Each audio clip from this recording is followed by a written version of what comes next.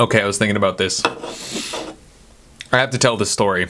So I went and saw the Alkaline Trio with my buddy Zach. If you don't know what the Alkaline Trio is, they're a punk band, like pop punk band, super dark, and that's important to the story. Listen to the Alkaline Trio, see if you like them. Everyone has their own emotional connections with music, so when I say a band's really good, I don't mean they're really good. It just means that I listen to it and I feel good because it reminds me of a time in my life where I felt really good. That's what that really is. People say this band is good. It's like, no, you're just emotionally connected to them. Because I've heard there are bands that are good. I'm trying to think of a band that is good, but I do not like their music. I want to like Mac DeMarco. I want to like Rex Orange County. I want to be associated with them. I think they're very cool. I think I listened to The Strokes and I think I listened to the Kings of Leon because I like the guys. I like the brand. I like what they look like. When I first started listening to them, I did not like them. I did not like their music, but it grew on me because I liked their vibe, which is important. There's music that I like that I like hyperpop. I'm a big hyperpop fan, but I'm very embarrassed to like hyperpop. I don't like what it represents, but it is me, and I think I can't deny that. Anyway, so I went and saw the Alkaline Trio with my friend Zach, and it was awesome. It was really great, but it reminded me of a story. When I was a kid, when I was in 8th grade, I bought the album Good Morning by the Alkaline Trio. Good Morning, morning spelled Mourning.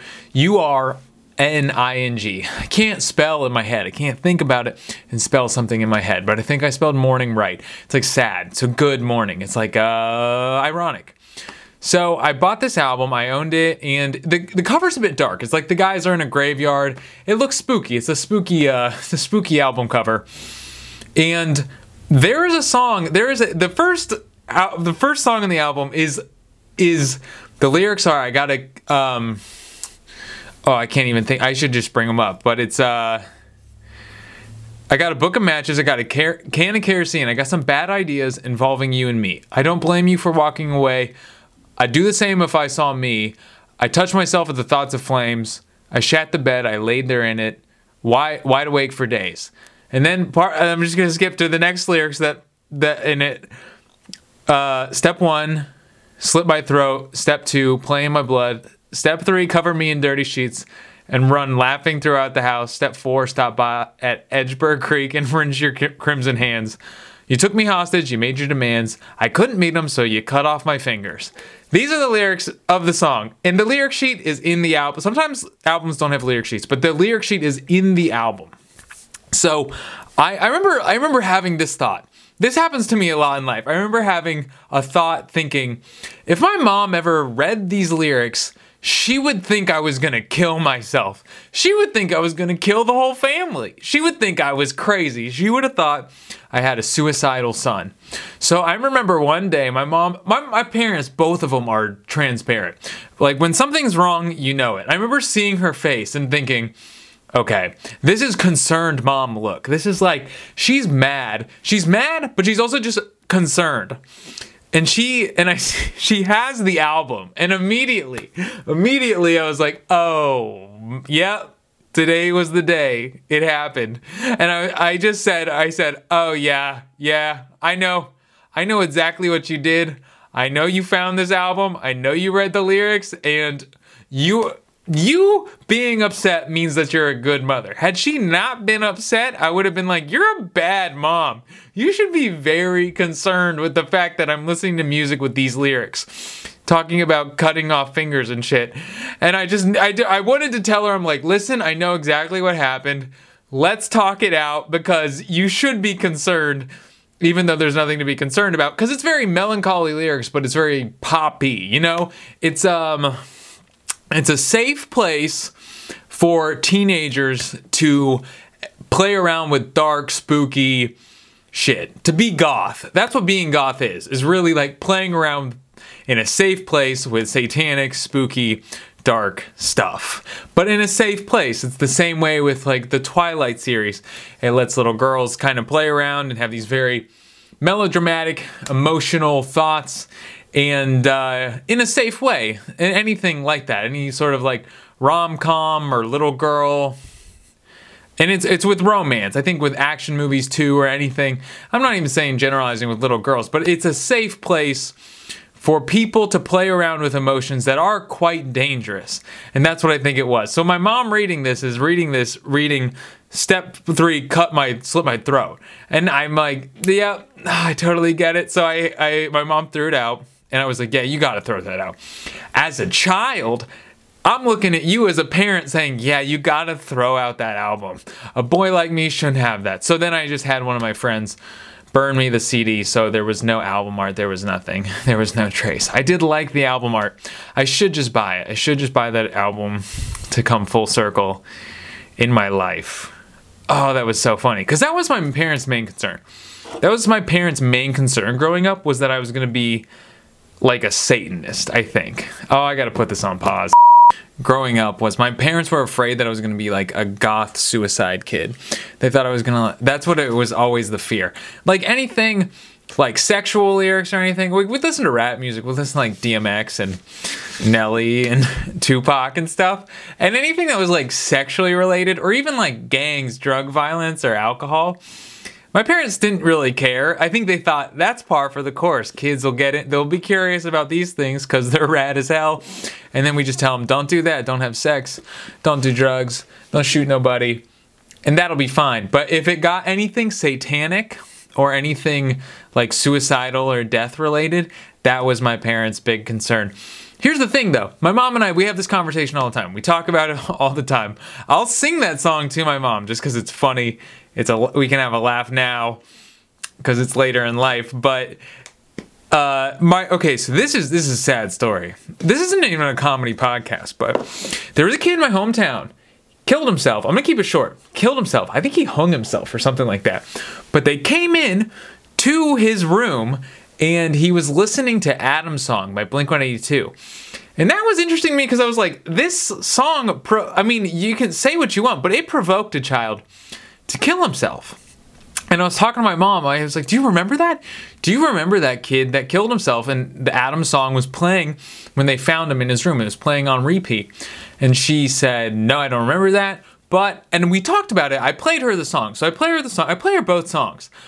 But the song that she found in the lyric sheet that she threw away my CD, that was playful. It's playful, it's upbeat, it's a fun song. Adam's Song is literally about a kid killing himself to make a statement about how fucked up his childhood was. Basically, the song is about the kid in my hometown that killed himself. It's about him killing himself and saying, hey, you'll be sorry when I'm gone. Here's everything you did wrong. It's dark. It's dark as hell. And it's weird to me because part of me does think, hey, maybe this kid wouldn't have killed himself if it hadn't dramatized and romanticized suicide. I think that. I love Blink-182, but I cannot say that I don't believe that a lot of the music that came out in the 90s was very pro-suicide. It was very romantic about suicide.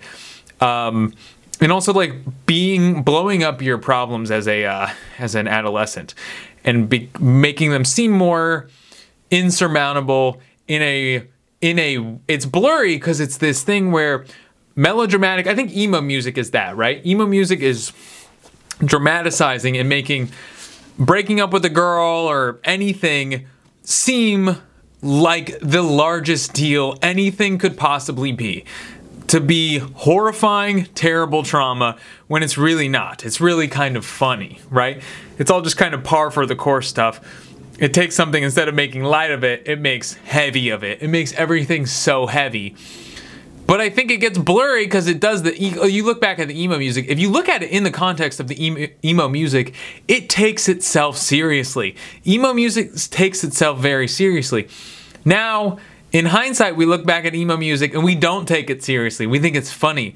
We look at Ohio is for Lovers from Hawthorne Heights and we sing it ironically. But when we sang it back when we were teenagers, we meant it. We meant every lyric. So it's music for teenagers. But it can get dangerous because I think you need to keep in mind when you're a teenager that this is you almost have to see out of the forest through the trees when you're a teenager and think, I'm 17, I'm stupid, I'm not emotionally mature. The way I feel now is is definitely not the way I'm going to feel in a couple of years when I can look back and see my life through the context of what it was. I was in high school. A lot of times you can't do that. So I think music's dangerous. Music is dangerous because it can magnify those feelings. So my mom listens to both songs and she says, well, I still think the one that you were listening to, that was way more concerning. I'm like, this one's about a kid killing himself, literally killing himself. There's nothing left up. The lyrics that she read of mine were allegorical. They were metaphoric. They were playful. It was a poem. It wasn't meant to be taken seriously because it's so over the top, right? The lyrics of Adam's song are, I'm going to kill myself and it's my parents' fault. I've been ostracized as a teenager and the pain of being ostracized is so bad that I'm going to hang myself in my bedroom and you're all going to be sorry. It is not, oh, well, that's my interpretation of the song. That is what the song is about, okay? And my mom's like, yours was more concerning. I'm like, all right, great, lady, cool. Okay, you don't understand. You do not understand art. She literally thought I was gonna cut my throat, play in my blood, and cut somebody's fingers off. I guess. I don't know. And if she did, I don't know. Also, one thing we're learning as I get older is recognizing all you really have to do in life is take a situation for what it is. Break it down, take your emotions out of it, take your ego out of it, and just look at it and say, this is what it is. Understand the other person's point of view, understand what you're feeling, understand why you're overcompensating, and assess the situation for what it is. But there, occasionally in life, you have to be able to recognize, hey, you know what? I'm so emotionally worked up from this situation that I can't really see it for how it is. And that's what friends are for. Or a therapist. I don't know. I'm worried about going to a therapist, but that's what at least friends are for. Your job is to go to your friends and say, I'm going to tell you everything about this situation, and I'm going to be honest with you. I can't assess it. I can't assess it on my own. I need you right now because I think I'm seeing things incorrectly. I think I'm so emotional about this that I'm seeing in a way that isn't reality. I've had that very recently. And even within 2 weeks, I look back at that time, a week. That week of my life, I look back at that and I'm like, oh my gosh, I am so glad I did not react and have a talk with the person and convey the emotions I was feeling. Because looking back, I was being ridiculous. I was not having boundaries. I was not checking myself, and that was the problem. And then I pull out 2 weeks later. I do my own self-work. I get back to a place where I'm feeling like myself again. And I look at the situation for what it is, and I say, thank God I did not react. Thank God I did not react the way I was feeling. Thank God I did not express myself when I was feeling that emotional. So, yeah. Gosh. Anyway, I don't even remember what I was talking about, but that's what friends are for. That's what friends are for. You can say, hey, look, I'm feeling, I don't trust myself right now. By the way I'm feeling, I don't trust myself to make a decision about my life. Can you help me? I won't hold it against you if, in fact, the decision we make leads to more problems for me. I won't hold it against you. All I'm going to do is give you the situation in the best description I possibly can, and then you tell me what you see based on the story I told. I'm going to give you as many facts as I possibly can. I'm going to leave the way I feel emotionally out of it and let you assess it and tell me what you see. That's what friends are for. Because it is hard. But a lot of times in life, you can just look at your own situation and say, you know what? I'm insecure about my intelligence. I'm insecure about my sense of morality. I'm insecure about that. So I find the need, I get worked up because someone made me feel bad about my intelligence. So I attack back because that's how I feel. How dare you make me feel bad? That's kind of what I wanted to talk about, is a lot of times I feel like relationships and friendships get complicated because we want people to feel bad. And it's not our fault. We kind of bank guilt on people. We say, I'm going to do this because you did this. So we bank guilt. We'll take something and say, I heard someone talking about this. This guy said, I wish my wife would cheat on me. So that way, in any argument that we have, I can just pull out the, well, you cheated on me card. And it was funny. It was said as a joke. But I'm like, okay, we all kind of do that, though. We all kind of tally rights and wrongs in our head. Rather than speaking up for ourselves in a situation, we'll tally it in our head. And that's where it gets really messed up, because we'll tally it. Somebody will be late. They'll be late for something. Somebody won't pay you back for something, right? Somebody won't pick up your phone call. So in our heads, we tally it, and then we wait to use that tally for a future event where we think, well, they didn't pay me back for that one thing. They didn't respond to my text when I needed them. They didn't, what was the other example I had? They said something rude to me, so I'm going to use that tally later. I'm going to use my pocketed, my cashed, my banked resentment and say, well, now I have leeway to behave poorly in the future. I hope this is making sense, but you do that all the time. And it comes up a lot in relationships, because you'll see that when someone does something wrong, or somebody feels slighted, somebody feels hurt, someone feels rejected, someone feels emotionally ignored. They'll bring up something. They'll say, well, here's a bunch of resentments. Here's a bunch of old resentments I've been holding on to. Now, and they bring those up because it's like, now I want you to feel bad. I want you to feel bad. So the person will feel bad. They'll hear all that and they'll be like, oh, I didn't know I hurt this person. But then, this is what's really messed up. People will feel bad. They'll feel bad. And then people will get upset because you made them feel bad. They think, well, you know what? Well, I have all this stuff. Now you feel bad, because that feels good. You feel like you're justifying it. You feel like you're reciprocating. You're saying, well, you know what? You made me feel bad. Well, now I'm going to make you feel bad. So then you feel bad too. Now it's a zero-sum game of feeling bad. Now it's, oh, because I brought you further down, my status is higher.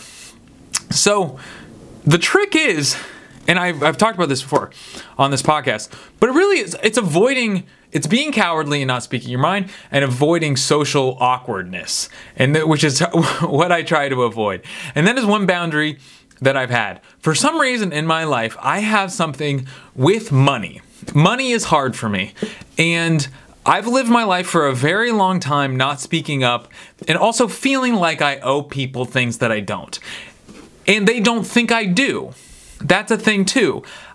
For whatever reason, I always felt the need to buy things for people or take care of them when maybe it's something that I wanted to do. Maybe it's a concert I wanted to go to. Maybe it's a restaurant I wanted to go to or something. And I think because it was my idea, maybe I should pay for it, right? So I have this guilt associated with it, rather than in the first place saying, are you interested in this? Are you interested in going there? Are you interested in going to this restaurant?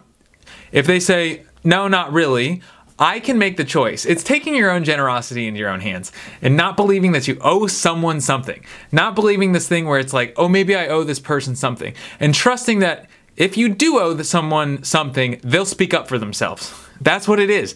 If you have that trust, if you don't say, oh, I'm always going to pay for something, I'm always going to feel like, oh, maybe because I feel like I do have more money than this person, I should pay for everything, which isn't true. And they don't expect that.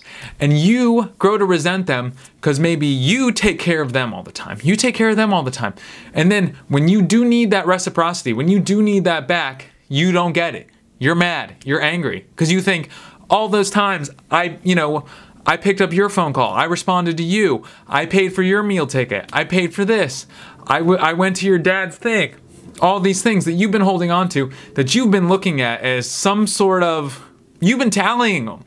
You've been tallying these nice things you've been doing. The other person is like, I didn't know. I thought those were gifts. I thought you paid for that. You said you'd do that. I didn't know there was some sort of exchange that I would owe you in the future.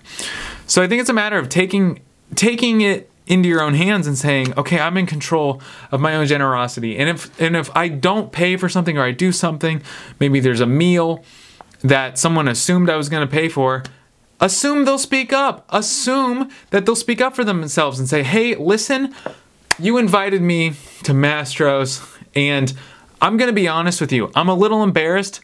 I didn't ask questions, and I assumed you'd pay for it, and you did not. And I need to talk about that with you. Bringing that up, is it awkward? Yes, but that is what friendship is. That is what real human connection is to say what is on your mind and how you are feeling. Trust that you're a good person and you're not a piece of shit, and say what's on your mind, you know? And then if you want to be generous, be generous. That is your generosity. Understand that nothing is coming back for you. Nothing is coming back. Be generous because that was something you did for yourself. Your generosity was something you did for you. Because if you do it for another person, you're going to be waiting for that to come back. You're going to be waiting for that generosity to come back because you're not doing it for them. You're doing it because you expect something in return. You expect some sort of reciprocity. And if you can get to a point where you are in control of your own generosity, you don't feel obligated to do anything for everyone. So when you actually do something nice for someone, that was for you, and you don't expect anything in return. And that's important. Even something so simple as this, okay? Something so simple as this. I do not say no problem. If you do a favor for someone or you do something nice for someone, do not say no problem. Do not say no problem unless it was no problem. Unless it seriously was no problem. Unless it really didn't matter. Okay? So say this. When someone says thank you, when you act not like some bullshit past the salt, but if you do a favor for someone, if someone asks you to do something, you go out of your way and you do that. And when they say thank you, say you're welcome. You are welcome. Acknowledge that there was a favor and acknowledge that you did it. Accept responsibility for the fact that you did a favor for someone. Because if you say no problem, that means something. Saying no problem means it was or of nothing. De nada. It means it doesn't matter. Forget it. Forget it. I don't even remember it. It was of no inconvenience to me. So if you do something nice for someone, say you are welcome. You are welcome. Acknowledge the fact. Because when you do that, when you say no problem, you should mean it. Because let's say I have a friend and they say, hey, can you drive to the valley and pick me up? Okay. I'm drunk, my phone's broken, I can't get home, or I'm on drugs, I need help. I need you to drive me home. I need this favor. That's a big favor. That is not a no problem. This isn't a situation that happened, but that is not a no problem. That is a problem. That is a major inconvenience. So you go, you pick them up, you drop them off at their home, and they say, hey, I really appreciate you doing this. Don't say no problem. Don't say it's nothing. Don't say that's what friends are for. Just say you're welcome. Just say you are welcome. And also have boundaries though. If you don't fuck with a person that much, if you're not that tight of friends with them and they call you and they want this big favor, maybe they try to guilt you into it. Maybe they try to make you feel bad. Don't make anyone feel bad, you know? You don't need to make anyone feel bad. You just say, hey, I'm in a rough situation. Can you help? Can you help me? You don't owe me anything. You don't owe anyone anything unless you literally owe them something. That's what it is. You don't owe anyone anything unless you literally owe them. And you also have to trust people to speak up if you do owe them something. Don't get mad when you don't get something you don't ask for. That's a lesson I learned. Don't get mad when you don't get something you didn't ask for. Don't get mad because you assumed somebody would know your needs and they didn't. That'll get you in trouble too. Because I've had that. I've had people that I've emotionally relied on and then been disappointed when they weren't there and I never asked for them. Because I was too proud. I was too proud to ask. And that's the embarrassing thing. Because you're like, I'm angry at this person for not being there for me emotionally, but I also did not ask. I also never said, hey, I need you now. I need you now. I need your emotional support. I'm calling in reinforcements because I need you. I'm sorry, but I'm too weak to handle this right now. Because that's embarrassing. That's a big pride thing. So you're kind of hoping they check in, and you're hoping, hey, I hope they check in so I don't have to go fishing for emotional support. And then you get mad because you don't get it. It's embarrassing, but if you need help, ask for it. Don't get mad at anyone because you had to ask. That's rude.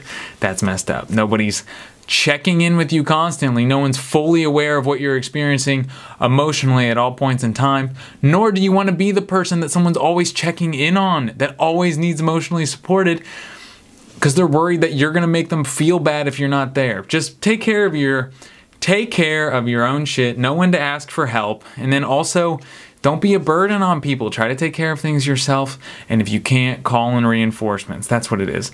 And if someone tries to make you feel bad because they need you to be supportive of them, and they want you to say, hey, you're not there for me when I need you. Also say, hey, you know what? I get that. I've had this before. I've had that where I've had to say, you know what? I can't be what you want me to be. I have to have my own boundaries, and I can't do this. I also don't want to, because at this point, you're reprimanding me for not giving you what you expect in a friendship. And I don't like that, and this is not going to work. I hope you get what you need from your other relationships, but for me, for now, I cannot give you what you need. And I'm sorry. I don't feel good about that, but it's not going to work. And you can do that. You can have boundaries and say, hey, you know what? What is the word? You expect more than I can give. So to avoid this cycle of disappointment, we should cut this off. It sucks, but you got to do it. Don't let people make you feel bad. Just do you. Be good to your people. I think of this. I think this is what I've learned. You're going to take romantic relationship advice from the guy that's never had one, okay? But a good relationship looks like this. It's like a Venn diagram. It's a Venn diagram of people taking care of each other. And both people are constantly giving a little more. And they want to give a little more. So they look at the other one saying, that, you know what, I'm grateful for them. Because they're always giving a little more. I know they care because they're always giving a little more. And that makes me want to give a little more for them because that's important to me. So you're always giving you're always giving each other a little bit more. Both of you look at each other and think, I got to give a little bit more because I feel like I appreciate them so much. They're so valuable in my life that I got to give them a little bit more. They come to my rescue so often that I need to do more because I need to know that they're appreciated and I can't have them leave me. So even when one of them isn't giving a little bit more, even when one's just a little bit distracted or can't, they still look at the other one and they don't see it as, they see the other one as keeping up. They're like, they're fine. They're good. So even that middle ground, you still look at them as like, they're still doing their part. They're still doing their thing, but so you have the overlap. You give me a little bit more, you give me a little bit more, you give me a little bit more. So you have this connection of like, I value you and I see what you do for me and I appreciate that. So here's this, So I think that's important. That's what I've noticed. And I have that in mind all the time. I have that with my friendships, all my friends. So if I need something from them, I ask for it, and I try to, for my own sake, I try to do nice things for them, and I do nice things for them because I want to, because that's for me, because that makes me feel good. To do nice things for them, I don't do that for them. I understand. I do nice things for them, for myself, because I want them to know they are appreciated, and I don't want them to leave me. That's what it is. But at any point in time, I have no obligations to any of these people. I have no obligations to my own family. I only hang out with my own family, not because they're family. It's because I value them. If I didn't value them, I would not give a fuck about them, for sure. If they were not bringing value to my life, I wouldn't hang out with them. I wouldn't feel any obligation because I came from them. No, I'm related to them. Who cares? That doesn't mean anything to me. They're valuable people in my life, and for that reason, I spend time with them. So, and I try to treat them well. That's how I feel about it. So, really just like, if someone makes you feel bad, you don't have to feel bad. I mean, I even see that with like people get upset about, I mean, Mark Maron, he was talking about, it was such like a crazy layer cake of guilting people. He was talking about, he was saying he was frustrated that comedians were frustrated about people having a problem with what they're saying. So it's like first of all, so it's like comedians saying, you know, the R word, making fun of people with mental disabilities, right? The comedian gets upset because he says, oh, I can't even say this anymore. You don't have to care. You don't have to care about your audience. Just accept that the things you say, there are ramifications for it. Just accept that and don't complain that people didn't like what you said, right? Just know what you said, know what you're saying, and understand that people are going to have a problem with it and stand by what you say. You can say whatever you want. You have to stand by the consequences of what you say, though. That's the only problem. And then Maron complaining about these guys, complaining about not being able to say whatever they wanted to say. It's like, let them say whatever they want to say. They can complain about it. They can have whatever opinion they want about it. Let them say it. They have their consequences to you know, they have their crosses to bear now. They've said something that a lot of people have interpreted as maybe hate speech or something like that. Now they have to deal with it. It's none of your business, you know? All you have to do is live by your own moral code. Don't let people make you feel bad. If you feel bad, maybe you're doing something wrong. I think that happens a lot. People make you feel bad, and the reality is you felt bad to begin with. Someone's just shining a light on that. Because if someone said to me, hey, you shouldn't have stole from Home Depot that one time, you know what I would say? I would say, yeah, I should not have. You know that's a crime. Yeah. You know you're like a bad person for doing that. I'd say, yeah, I am. Like, do you, like, and they are right. They're right. If I were to defend myself and say it's a corporation, it's because it's bullshit. It's a corporation still stealing. I'm wrong. I'm a thief. I stole from Home Depot. Well, we're getting some major lens flare in now, so I hope maybe this looks cool or something. Probably fucked up the green screen, but what are you going to do? I hope you liked this episode of Joey Burtoft's podcast. I'm going to listen to it back. I love my own voice. Dude, this actually looks really cool. This is a really great lighting, as the lens is almost entirely covered by the lens flare. All right. Oi.